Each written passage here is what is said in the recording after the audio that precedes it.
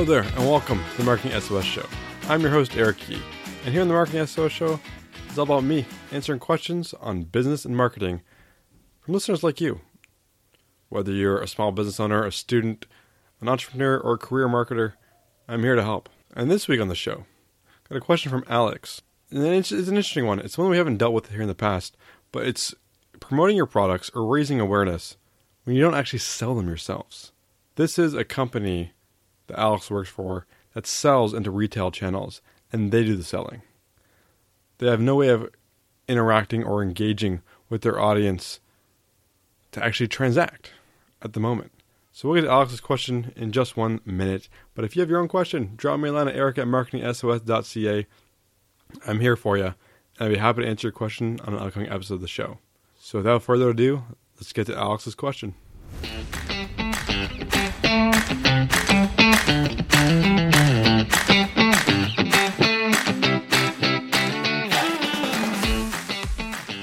Alex writes, "Hi Eric, how do I measure and show the efficacy of digital strategies for offline sales? I need a bit of help in digital marketing for a non-e-commerce business. This is my first time working for a company where our products, durable goods by the way, are sold through Home Depot only. The company really wants to invest in digital marketing. However, I'm having a hard time setting up goals and metrics that will show the impact that digital marketing strategies will have on sales, since tracking online to offline isn't the easiest." So some more background, the company has very little social presence, and there is a big market in our industry for social. Some of our competitors have 15 to 50,000 followers. We have no traditional CRM, which is customer relationship management software, as all sales go through Home Depot in stores or Home Depot online. We have no email marketing strategy whatsoever. As I mentioned before, we sell durable goods. So for most of our customers, this is a 1 in 10 to 15 year purchase. Additionally, we are planning to add a showroom, so any digital initiatives on how to drive traffic and measure it will be very appreciated. Please help me come up with some strategies and ideas and metrics on how to show the power of digital marketing. Thanks, Alex. Thanks for the question, Alex. This is an interesting one, since you don't directly sell products yourselves. You can't really measure traditional sales conversions like you would in other business-to-consumer or business-to-business relationships selling online, because you don't have those metrics for digital marketing. In my eyes, the name of the game is increasing your brand and product awareness to drive more sales through Home Depot.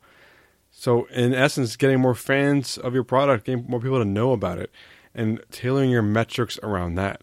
So when it comes to digital and social marketing, what you can count as a conversion is to build awareness. And a simple way to measure this, you can show how much reach and engagement your posts are getting on social media to demonstrate how many people are or impressions you're getting your brand in front of. You can do this with traffic to your website as well, showcasing how many people are seeing your marketing and then clicking through to your website, demonstrating their interest in your product. On your website, you can see how they're interacting with it. Are they spending time reading all your material, visiting different pages, and perhaps most importantly, navigating to the dealer page to find out where they can buy your products locally? This is a simple way to measure this. You could always create lead magnets as well.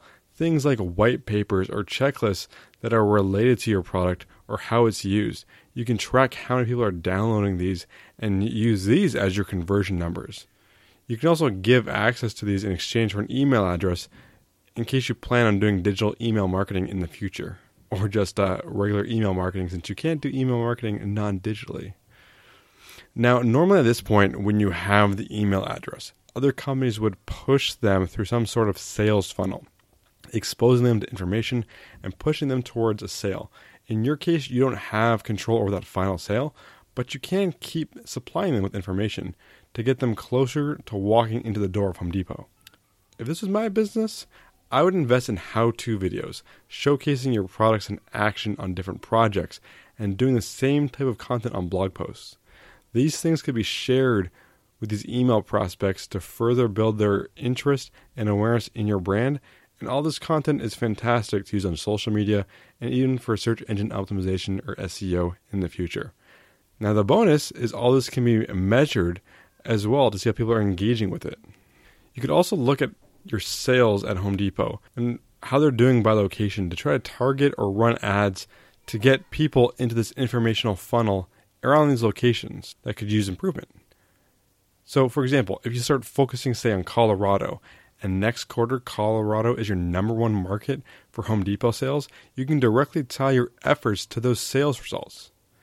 Now in terms of driving traffic to your showroom, I think that one might be a bit tougher. I'm assuming people don't buy through the showroom directly, but you will need to go and purchase from Home Depot. So hey, you like this product? Get out the door and go purchase somewhere else. Showcase your showroom on your website and any other channels you invest your time into. Create a grand opening event and invite local media to come. Reporters covering local businesses or local economy will definitely be interested. Now I know we talked about not being able to sell through the showroom, but what about giving things away? Door prizes or giving away some of your products through a ballot entry in your showroom could bring in a lot of traffic in that first week or so of opening. Especially since, this product might have a high price range if you're buying it every 10 or 15 years. Get the word out through your own channels, the media we already mentioned, and partnering with other local businesses. The real question is how to maintain foot traffic in the showroom over the long term. Unfortunately, there isn't much detail in your question on what types of products you sell. But if you are building that ravenous fan base, you have a ton of awareness, people will seek it out when they come to your area. So things you have to do is be there. Be where they can find you. That's great exterior signage they can see from local roads, but also make sure you're on Google Maps. Google My Business. Make sure your showroom is there with plenty of fantastic shots.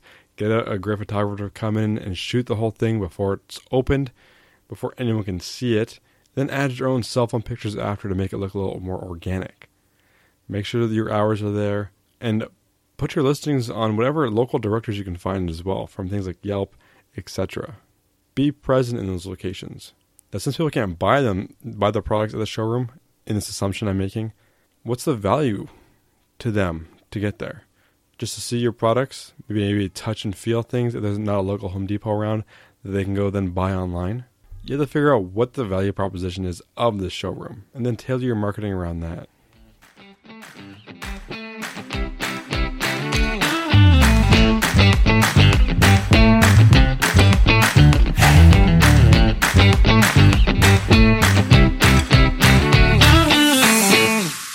So Alex, thank you for the question. I wish I had some further details on what the product that you're selling is like, or the category of products that you sell, to give you a little more idea of what I can do to help you with gaining traffic into that showroom.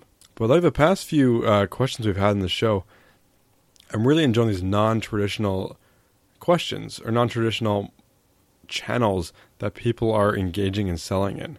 This wholesale model that you have is one that a lot of people do really well with, but it's all about building that passionate fan and trying to engage with them beyond the sales channel, beyond Home Depot. And for everyone else out there listening, if you like to engage with this show, beyond just hearing me in your ear canals, please drop us a ratings and review on whatever podcast player you use. It'd really help the show and help me grow it and keep doing it in the future, month after month, hopefully year after year, and far into the future. Like I mentioned at the top, if you got a question, drop me a line at eric@marketingsos.ca. I'm here for you. I'm here to help. And with that, it's time to wrap this sucker up. I'm your host, Eric Yee. Thank you so much for listening, and we are out.